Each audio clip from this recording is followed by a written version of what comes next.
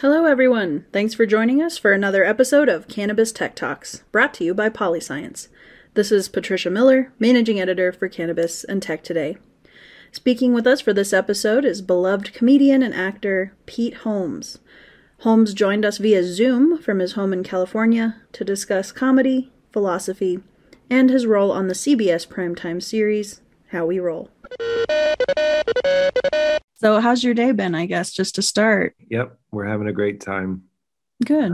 Yeah. Well, so I spent the weekend kind of perusing some of your work. I started reading your book, which I thought was really cool. Oh, wow. And I know it said that you first started doing comedy at church, which I think is awesome, a great venue for it. At what point in that process did you kind of realize you wanted to do it professionally? Oh, I'm pretty sure as soon as I knew it was an option, but it was really in college.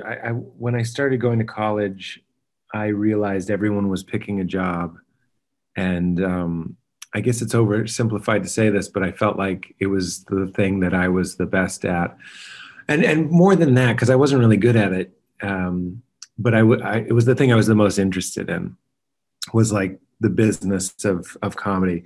And growing up in my family, like we valued comedy. We liked comedy movies. My mom always put the funny pages out in the morning. I know that sounds silly, but like even into my teenage years and 20s, like if I had breakfast at home, she would put out we'd call them the funnies, the comics, out, and would read them and talk about them. So like making jokes and getting jokes. I say in the book that one of my family's mottos is lighten up, because my parents were just constantly making jokes in every situation. So I guess it was sort of a family thing. And then when I got to college and everybody was picking jobs, I was like, I don't want to do any of this stuff. Like it didn't sound interesting at all to me. So I started doing improv and stand-up more seriously in college. And then when I graduated, I was just like, I read a book about Chris Farley, and Chris Farley, after college, I'm pretty sure after college, moved to Chicago.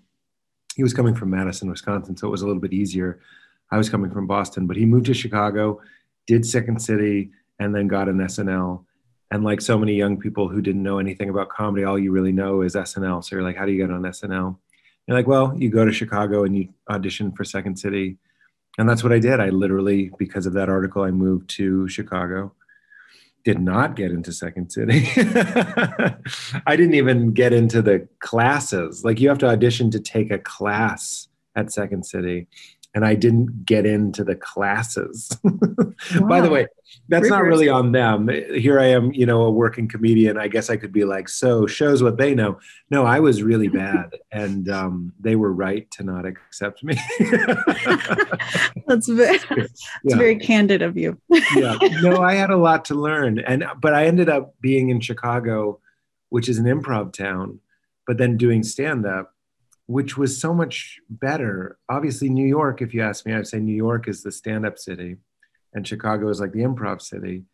But you don't want to start in the mecca of your art form. You want to start in a place like Chicago, where like everybody that was doing it because they loved it. There was no way of making it in Chicago. There was no industry, there was no TV shows. Nobody was looking really at the stand-up scene in Chicago. So it was this little bubble to just get good. And then I moved to New York. Okay. So good practice ground. Yeah, I don't want to diminish it. It is its own scene in its own right. And being a part of the Chicago scene was incredible and not easy. Something about the cold in Chicago, people are like really, they don't fake laugh. You have to work for it and warm them up literally in two ways. But it was a great scene. I mean, the people that I started with at the open mic, like Kumail Nanjiani is one of them. We started the same week, and a whole slew of others, Hannibal Buress, Kyle Kinane, Matt Bronger, just so many people all at this open mic. So it was a very, very fortuitous time to start. Well, it sounds like you've had to adapt your style for like a lot of different crowds. I mean, maybe starting in church and then East Coast and then New York. How do you approach something like that? Like, how would you adapt your style for different audiences? Well, I mean, I bet you, it's a generous question. I bet because we all sort of do it. I think one of the things that makes going home for Thanksgiving unpleasant, I'll just say for me and for a lot of people, is you have to like go back to a part you have to play to that audience. You know what I mean? Mm-hmm. A different audience than the audience that is your friends, or even your college friends versus your high school friends versus your grown-up friends. These are all different audiences, and you learn how to mirror people, and we do this socially, and when you're a stand-up, you do that as part of your job. So obviously when I was doing church stuff, the premium was put on not being offensive. Yeah, that's like that was number one. Like they would, even if you were not funny, a lot of people would still like it just because you weren't offensive. You managed not to be crude. Well done. Exactly. Yeah. The relief that you weren't crude was the entertainment. Like they were just so happy. And I was like that too. I'd be nervous when a comedian was talking when I was super religious. And then when I got to Chicago, it had its own flavor. And then you get to New York, and there is, like, one of the things I noticed about New York is there's just so much more diversity, that like there's a greater cultural understanding of different ethnicities, like, and there are different ethnicity people performing. That's not to say everybody was white in Chicago, but when I got to New York, that's when I really met, Nigerian comedians and, Orthodox Jewish comedians and just so many more types of people, because that's what New York is. Yeah, I'm sure that was immersive. And then it makes me think of your podcast, You Made It Weird. I wonder, you don't know your audience necessarily for a podcast, right? I mean, you kind of know your demographics, but I like that you don't shy away from sharing your experiences in that podcast. You've talked about using different mind-altering substances. Maybe it's cannabis or LSD. What kind of allowed or caused that sea change for you, where you went from, drug abstinence to being able to discuss it so openly?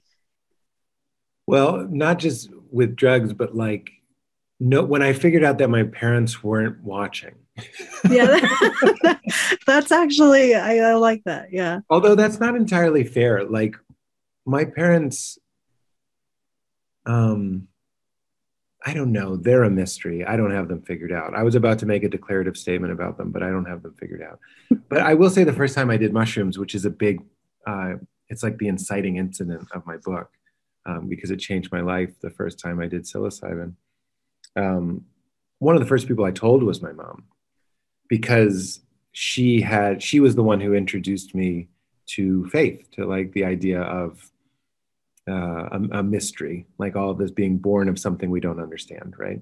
And then when you take a psychedelic, you really feel like you, and I think you're spending time with that mystery.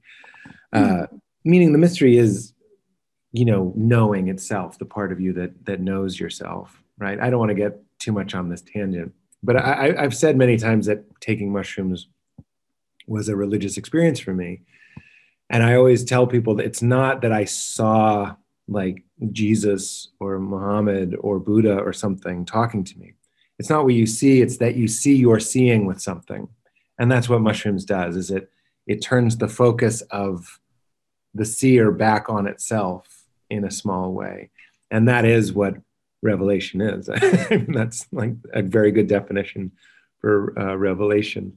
So even if you just see like clowns, mooning you or a kangaroo doing backflips, it doesn't really matter. It's that you get a firsthand trans-rational, meaning it's not just irrational, it's actually beyond the concepts of rational or irrational experience that's ineffable. And when you come back to it, you really can't talk about it.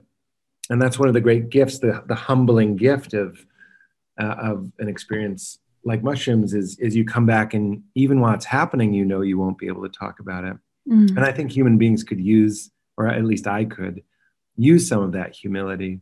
Is you come back and you start using images and pictures and stories to try and explain what happened to you. And then my heart sort of softened to the plight of religion. I was like, oh, that might be what they're doing too. Meaning there's some things so true they can only be spoken about with lies, is a real epiphany I had when I was trying to talk about my experience. Wow. That is so beautifully put. I don't think I've ever heard anyone describe a mushroom experience like that, but I think it's the closest I've heard to actually kind of encapsulating that Oh, that's energy. wonderful. Thank Yeah. you. Yeah. It makes me think of another part of your book. And like, I'm just in the beginning, like I mentioned, but you said a recurring question you had is sort of that, what is it? Like that question about what is it? You're older and wiser now. You've got your child. Have you started kind of being able to answer that question, find answers to it? Well, I mean, I don't want to be too cheeky, but you are the answer to that question. Like, what the thing that's looking out your eyes is the answer to everything. So there are a lot of mystical poets that would say the same thing, that, you know, you go out there looking for God, but you don't find it until you turn back and go, you give up and turn back and go inside. That's a cliche. It's unfortunate that it's a cliche because it's true, which means there's nothing I can really, I can't like summarize it as much as I can remove thinking and calm down and silent and get still enough that I can get lost in the thing that is doing the knowing and the seeing inside of me, which is what nobody talks about. It's the constant of experience. It's Rupert Spira gives this great example of, it's like a movie screen. Consciousness is like a movie screen and everything plays on it. And you sort of forget that there's a constant, which is the screen, because it's obscured by all these images. It's the same thing with consciousness.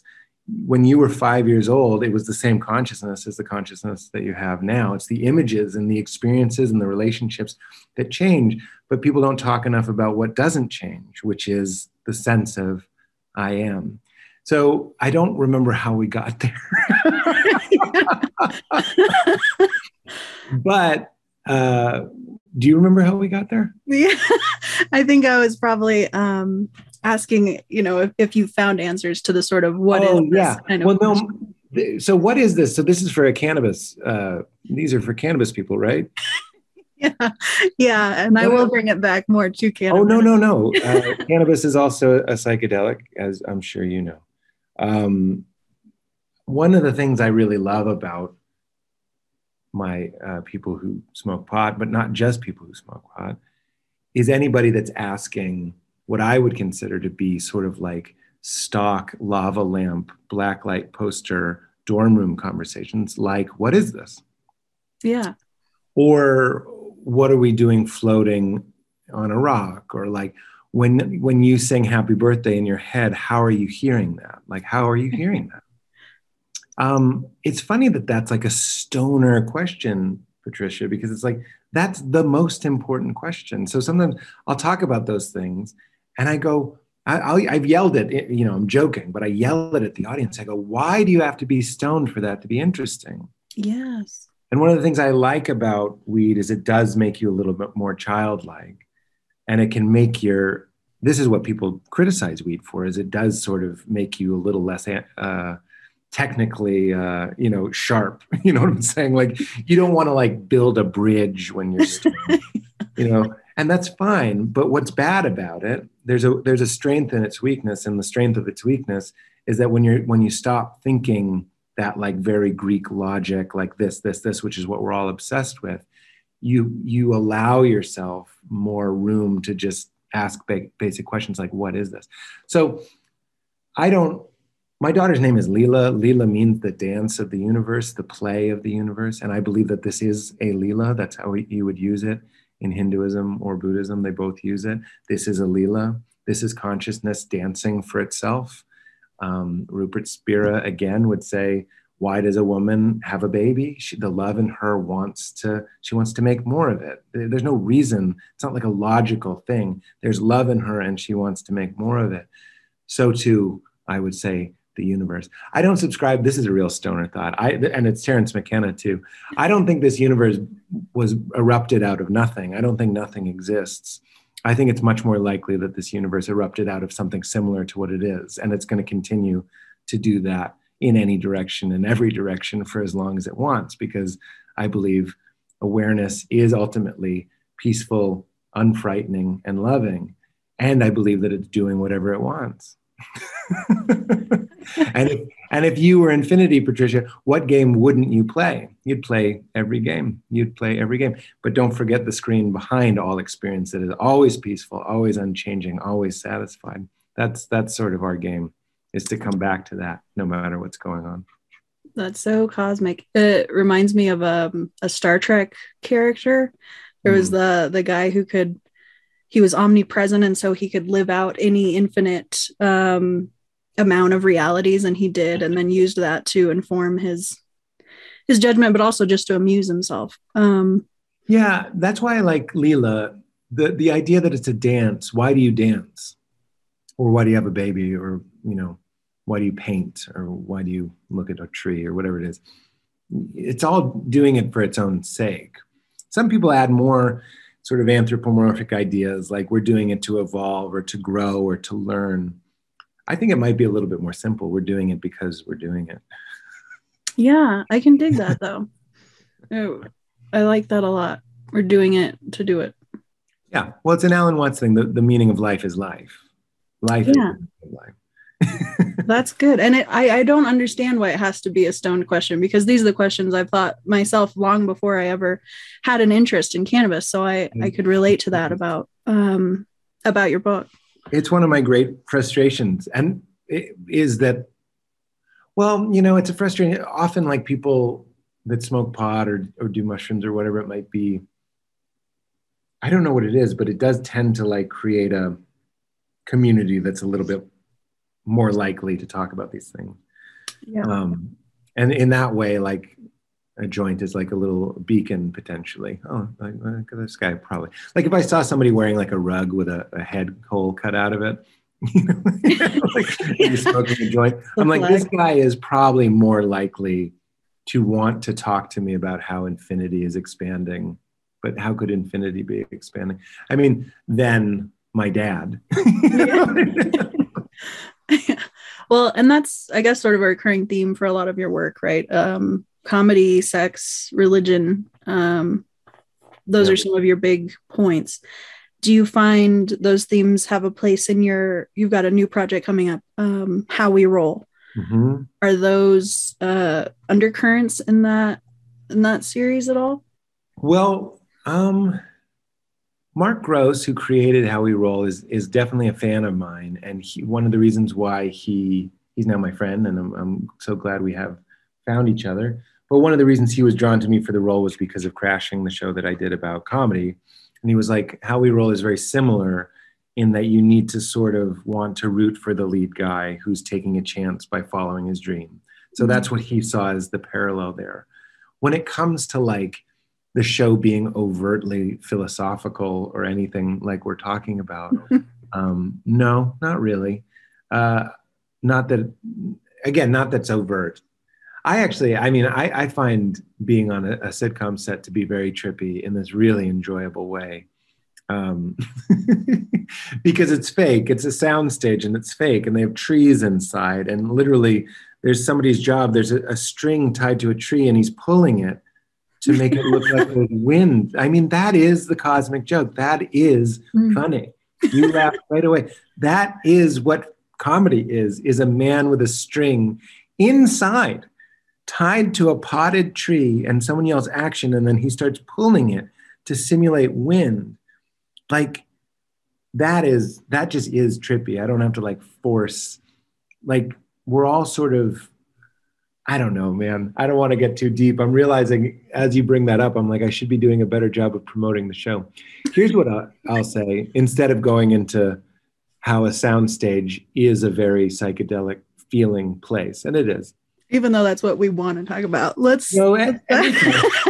We can. I've actually had friends that smoke DMT and they went to a soundstage like a sitcom. And their trip was they were in a living room, and then the walls of the living room fell down and they saw the lights and the camera people and the stage. And then the walls of the stage fell down and it was like black night, like starry sky. And then the walls of the starry sky fell down and it was like infinite strings, like kind of like a string theory kind of thing. Of course, he was just trying his best to explain it. But when you see, it's like the movie Synecdoche, New York. It's like when you see that this little Leela of making a TV show does reflect and have a relationship with the larger Leela, which is I'm playing a dad on a TV show and I say this way and I relate this way. Then I go home and I am a dad. And the set of that show, that play, there's four walls and there's no cameras, but there are cameras because we're looking, you know what I mean? We're watching. So like there is something inherently philosophical and trippy about, I'll say, making a show like that. To bring it to earth a little bit more, one of the reasons I wanted to do it, one, because it just sounded like a lot of fun and the script was really funny for sure. But also during the pandemic, my wife Valerie and I, we were just watching so many multicams. There's something about the familiar, especially kids of the 90s, familiar, the stages are familiar, the characters all seem to know each other, which is a real phenomenon on a multicam. You spend way more time together. You have way more scenes with the same people. So like rapport is built up. Whereas on Crashing, it was great, but sometimes I'd meet someone that day and then I'd film a scene with them. So we're not going to have that same rapport, that instant rapport. But on a multicam, it's the same characters a lot of the time. A lot of the time it's the same. It's my mom, it's Archie, it's my wife, it's my son, all these things. So we build this rapport and you put them in these cozy little sets, you know, like the Cheers set. How familiar is the bar in Cheers or the living room in Friends or whatever it is? Yeah. And there's something so therapeutic for that, more than watching a show that could go anywhere. Now we're in a Chinese restaurant that you'll never see again. Like this show is like, no, now we're in a bowling alley and you know this bowling alley. And then we're at Tom's house and you know this house. We build a new set every episode. So there's, you know, there's surprises, but there's something warm about it. And for me, nostalgic about it. So getting to do it was really fun. But honestly, these are the shows that I'm enjoying watching, especially for some reason the past 3 years. Mm-hmm.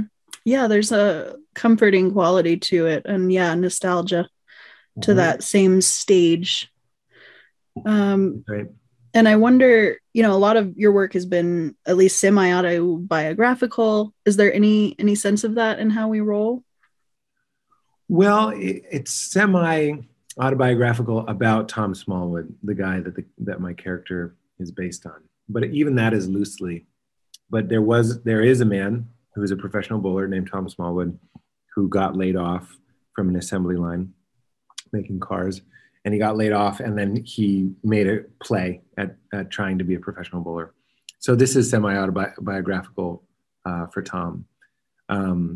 We added something, or I should say Mark added some things, like Tom, my character has a son, for example. So it's not exactly one for one him. And then when it comes to how much of me is in there, because I don't know how much thought I gave it, but I wanted to find the similarities between me and him because I like being funny the way I'm funny. I didn't want it to be like a Pete vanishes into the role, you know what I mean? Like doing like a heavy Michigan accent or walking differently or whatever it might be. I do carry myself a little bit differently. There's small choices as an actor that I'm making, but for the most part, I wanted the show and Tom specifically to be funny and believable. And the best way for me to make him funny and believable was to make him like me, because when I'm like me, I can be funny in the way that I know how to be funny, and I can be likable in the way that I think I know how to be likable, as opposed to redesigning a whole new guy. That was just my choice. Some of the other actors on the show, like Julie White, who plays my mom, who's incredible. It's been awesome watching her like build the character of Helen. And she's a much more like serious and professionally trained actor.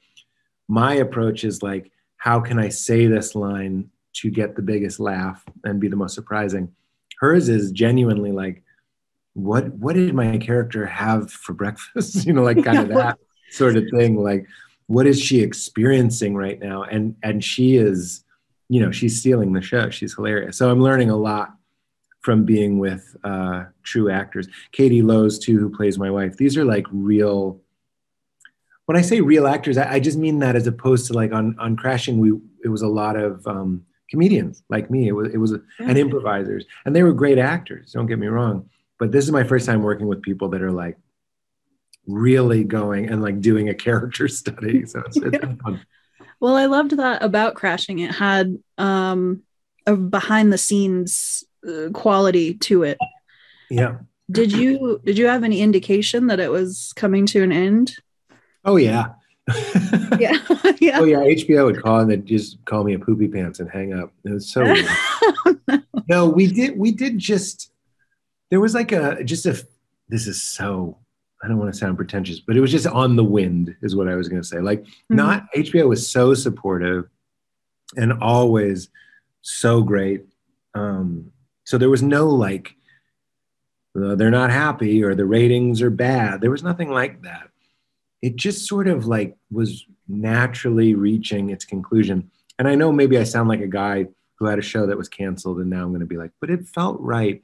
When Casey Bloys called me, he's the head of HBO, or at least one of the heads of HBO. He called me and told me I really did take it well because we did, if you watch it, we were like, I think it's ending. Like, I think it's ending. And so we're going to have, I won't spoil anything if people want to watch it, but we're going to have like the big story sort of get tied up.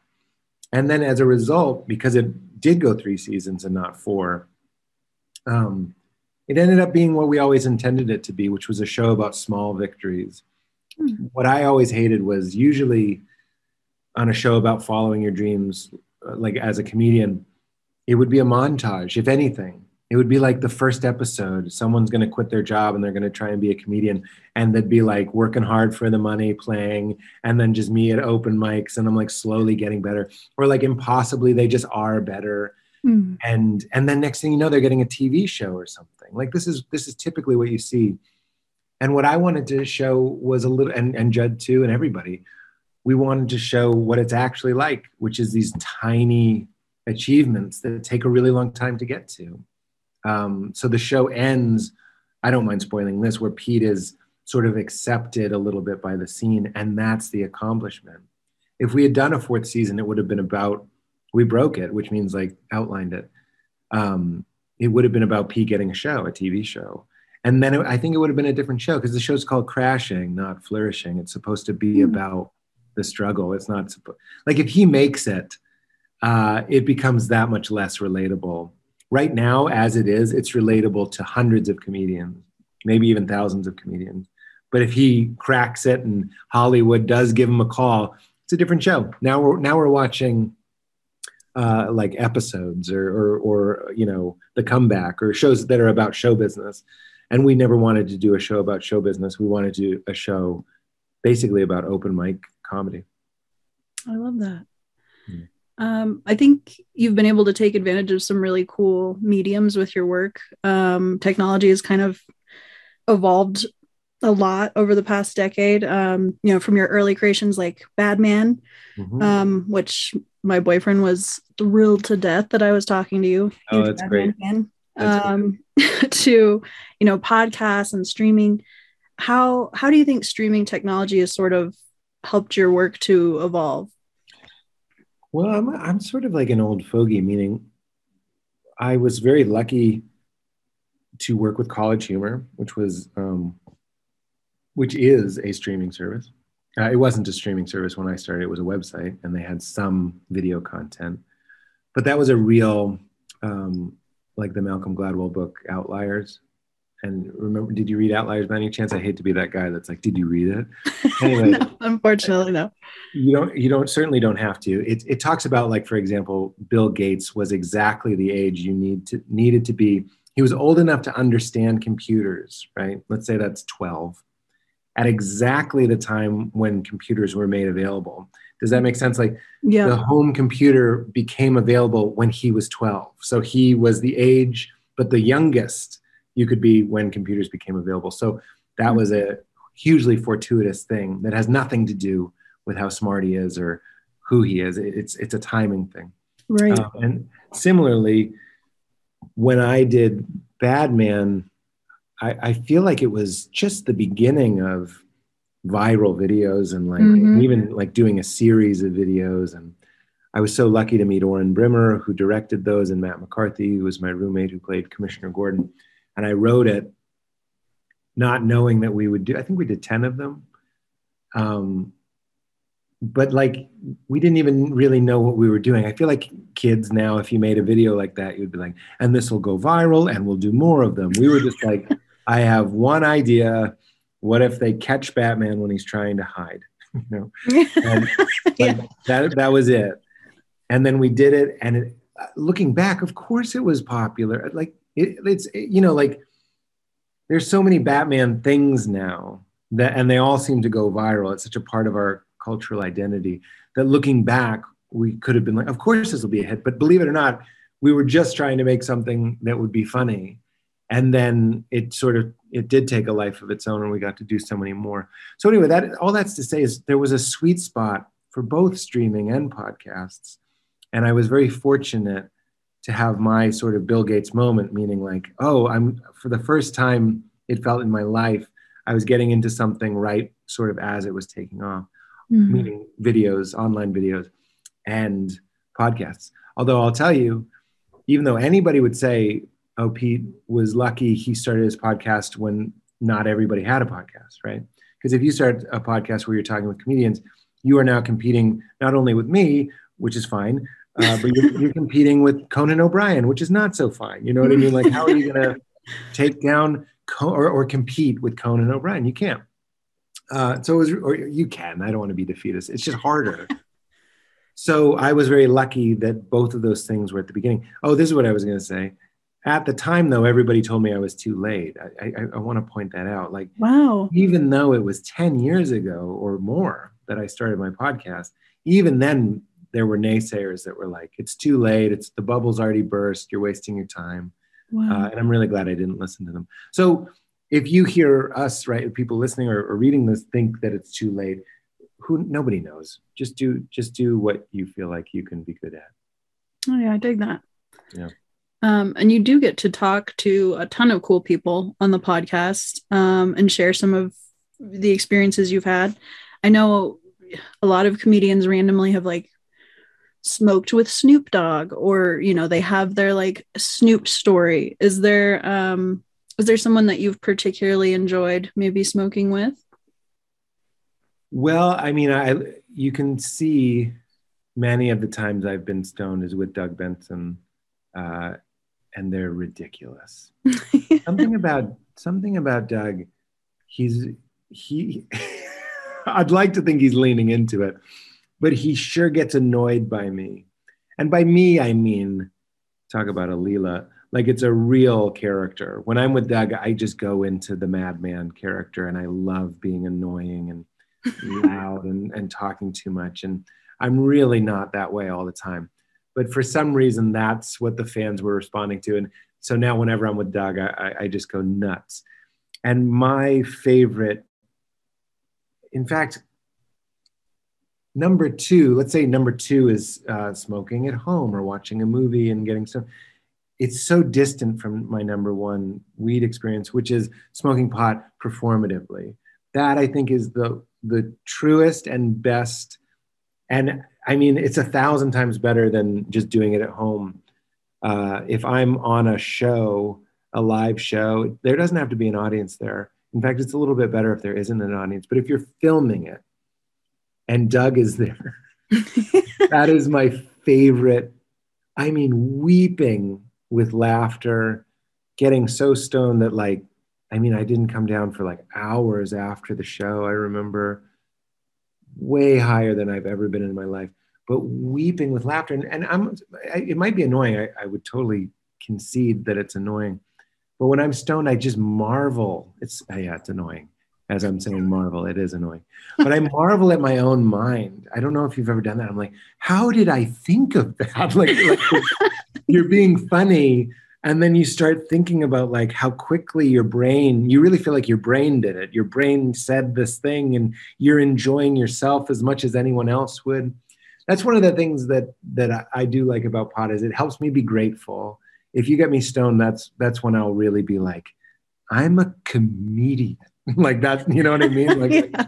It's a really good place though. It's like a heart open sort of like, I become 10-year-old me. And I can't believe that 42-year-old me is a comedian. I just get really happy about that. And most of the time, you know, when you're not stoned or whatever, you might be a little pinched and you're really just trying to hold on to it.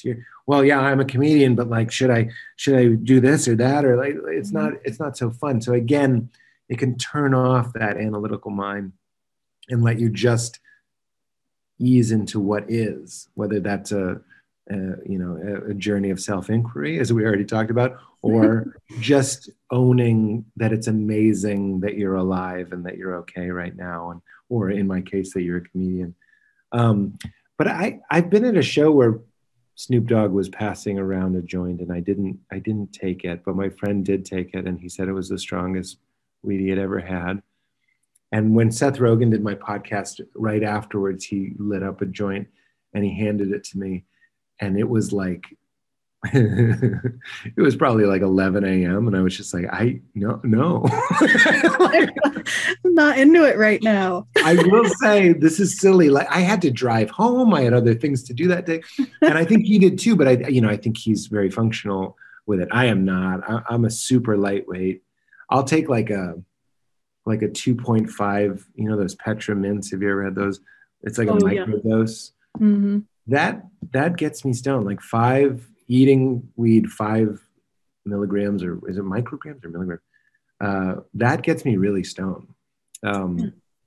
So I declined both of those. Yeah, that's fair though. I think, different strokes for everybody. If you want to, I'm a lightweight with everything. Mushrooms too, LSD, everything. Like it's just like whatever you're giving everybody. Like I should probably start with half. And I get really, I don't know why, but I get frustrated. Like the number of times I've had friends that have never smoked pot, or it's always been pot. I'll give them some, and they never feel it. It's like this really. I'm a sensitive person, and I think I'm a fairly embodied person. And I'm also like a little bit overthinking, maybe even can lean a little towards neurotic, like in that comedy way. So like if something changes in here, like I notice. Mm-hmm. And I do think a lot of people are disembodied and not really, don't have a very strong relationship with themselves. So you got to get them really stoned before they notice. But man, I'm one of those people, if someone else is smoking pot, I start feeling stoned. If I know I'm going to do it as well. Like my body's like, okay, we know where this is headed. Let's start doing it. Yeah. Prepare. Do you enjoy CBD at all? I do, yeah. CBD, when I was doing crashing, what I love about CBD is that is functional for me. Yeah. I can write on it. I can work on it. And it was, Ned and Company is one of the sponsors of my podcast right now. And they make they have like these really groovy farmers that grow it, which is part of what makes me love it, that like play music for the plants and all that. I like that stuff. Anyway, my point is you can take it. When I was doing crashing, I was taking one called Charlotte's Web. I would take Charlotte's Web while we were shooting because I was so stressed, not necessarily in a bad way, but when you're writing it and producing it, and then you have to act in it. And what you have to act as is like a happy person, like a light person. Mm-hmm. It's kind of hard to shift those gears. So I would sometimes take CBD on set, especially if I was, and I often was, being called upon to be like light or like happy or whatever. Because I always said CBD puts a smile behind your face, if that makes sense. It's like you're not smiling necessarily literally, but there is a smile. There's like a mold. What are we both stoned? There's like a mold of a smile right behind your face that's so much easier to fill in with a real smile. That's just a fancy way of saying it makes you much more quick to smile or laugh. And that is sort of my favorite.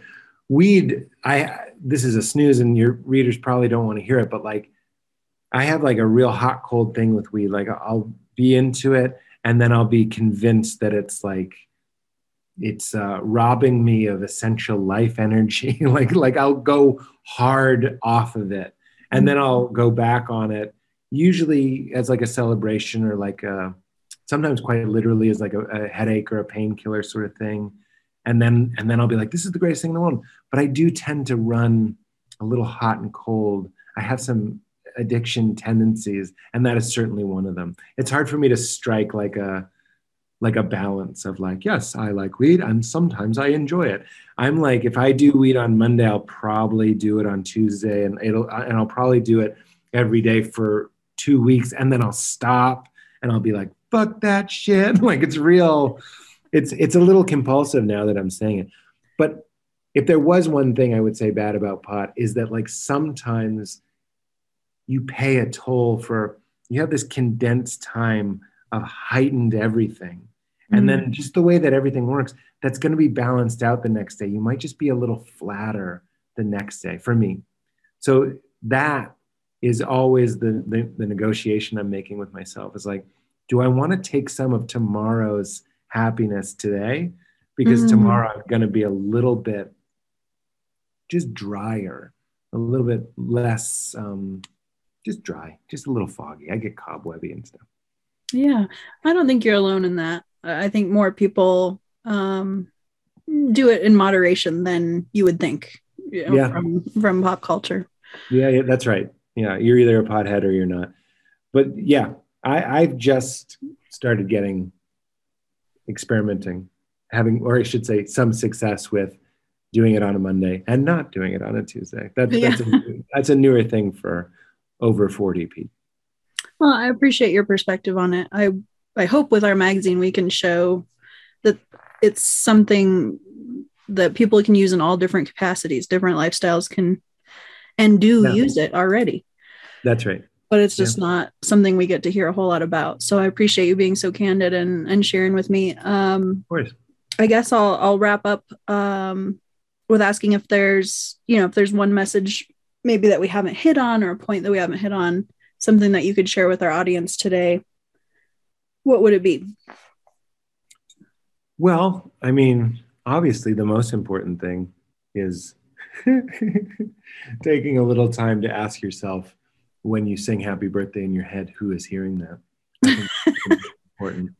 I mean, Patricia, for some reason, and I touch upon this in my book, when people say the most important question you can ask is, who am I? In the West, what we take that to mean is, who is Pete? Pete, okay, I'm Pete. I'm a tall Lithuanian. I like Jason Bourne movies. I didn't like the new Matrix. Like, you're like, that's how I am. I like my eggs scrambled. I like chai. I don't like coffee. It makes me nervous. Like, you think this inventory of your attractions and your aversions, or your likes and your dislikes, you think that's who you are. That's like the most stupid way to interpret that question. When you ask, who am I? You're like, when I say I, what do I mean? And what is that unchanging backdrop? What is the screen? What doesn't change in you? Because you always, Norman Lear did my podcast. He was like 90 something. I was like, do you feel older? He's like, no, that's it. None of us feel older. Mm-hmm. This is the same as it was when I was 6 years old. That's who you are. And upon that, we project all of these roles and identities, and whether or not you like these movies. That shit is it's on fire. It's going away. Mm-hmm. You can even see it in your life. Sometimes you like Jason Bourne movies and later you don't. It's not consistent, which means it's not essential to who you are. Who are you? That is the most important thing. That regardless of the interview, if someone was like, is there something you want to say? And I don't have anything to sell. I'm not saying like, and that thing should point you to Jesus or Buddha or whatever. Get all that stuff out of the way. Just take a good, healthy moment today to recognize that there's a still, clear, fulfilled, which means happy, desireless, which means peaceful, presence behind and throughout every single thing you do. So if you can tap into that instead of like experiential or objective happiness, constantly chasing the next thing, the next thing, the next thing, like maybe this is work for you. Maybe you're like, once this interview is done, then I can be happy. It's like, even during this interview, can you keep just like a little anchor in that place that isn't just content right now, is made of contentment. Is like, Unperturbable is the word that they use. It can't be disturbed. That I would ask. So you don't have to meditate. You can just, whenever you're bored, just say, when I say I, what do I mean? What do I mean? And then I would also say, because I'd be remiss, and here's the God's honest truth, how we roll, I'm really happy making it. I really enjoy it. I think it's really funny and good, and there's some heart to it. And I really want to keep doing it. And I think people will enjoy it. So please watch that show. I think that's not just what I'm supposed to say, but that is true. I love making it. And it is a DMT verse that I'm shooting on. So let me go back. Oh my gosh, you are such a delight. I thoroughly enjoyed talking with you. Thanks for being candid and sharing some really insightful stuff. I'm excited to share it. Yeah, I'm glad we got to do it. Thank you for helping us get the word out. If you enjoyed today's episode of Cannabis Tech Talks, be sure to follow, like, and subscribe on Apple iHeartRadio or wherever you get your podcasts. Don't forget, MJ BizCon is just around the corner, and Cannabis and Tech Today will be live on site to bring you the latest innovations in cannabis technology.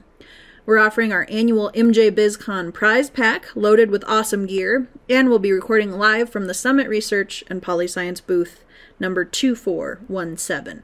Stop by and see us to pick up a free copy of the latest issue, and stay tuned for special celebrity announcements and giveaways. That's all for this episode of Cannabis Tech Talks. Until next time, stay elevated. Hey, hello, I'm Tommy Chong. If you want something really nice in your laboratory, buy DuraChill. I'm telling you, if you're not using this DuraChill, you're not really in the pot business. You're just on the fringe of it. So if you really want to get serious, man, this is what you need. You need a DuraChill in your life. You got the technology here to have the cleanest, purest, healthiest product. I'm impressed. You want me to sell this? Buy it.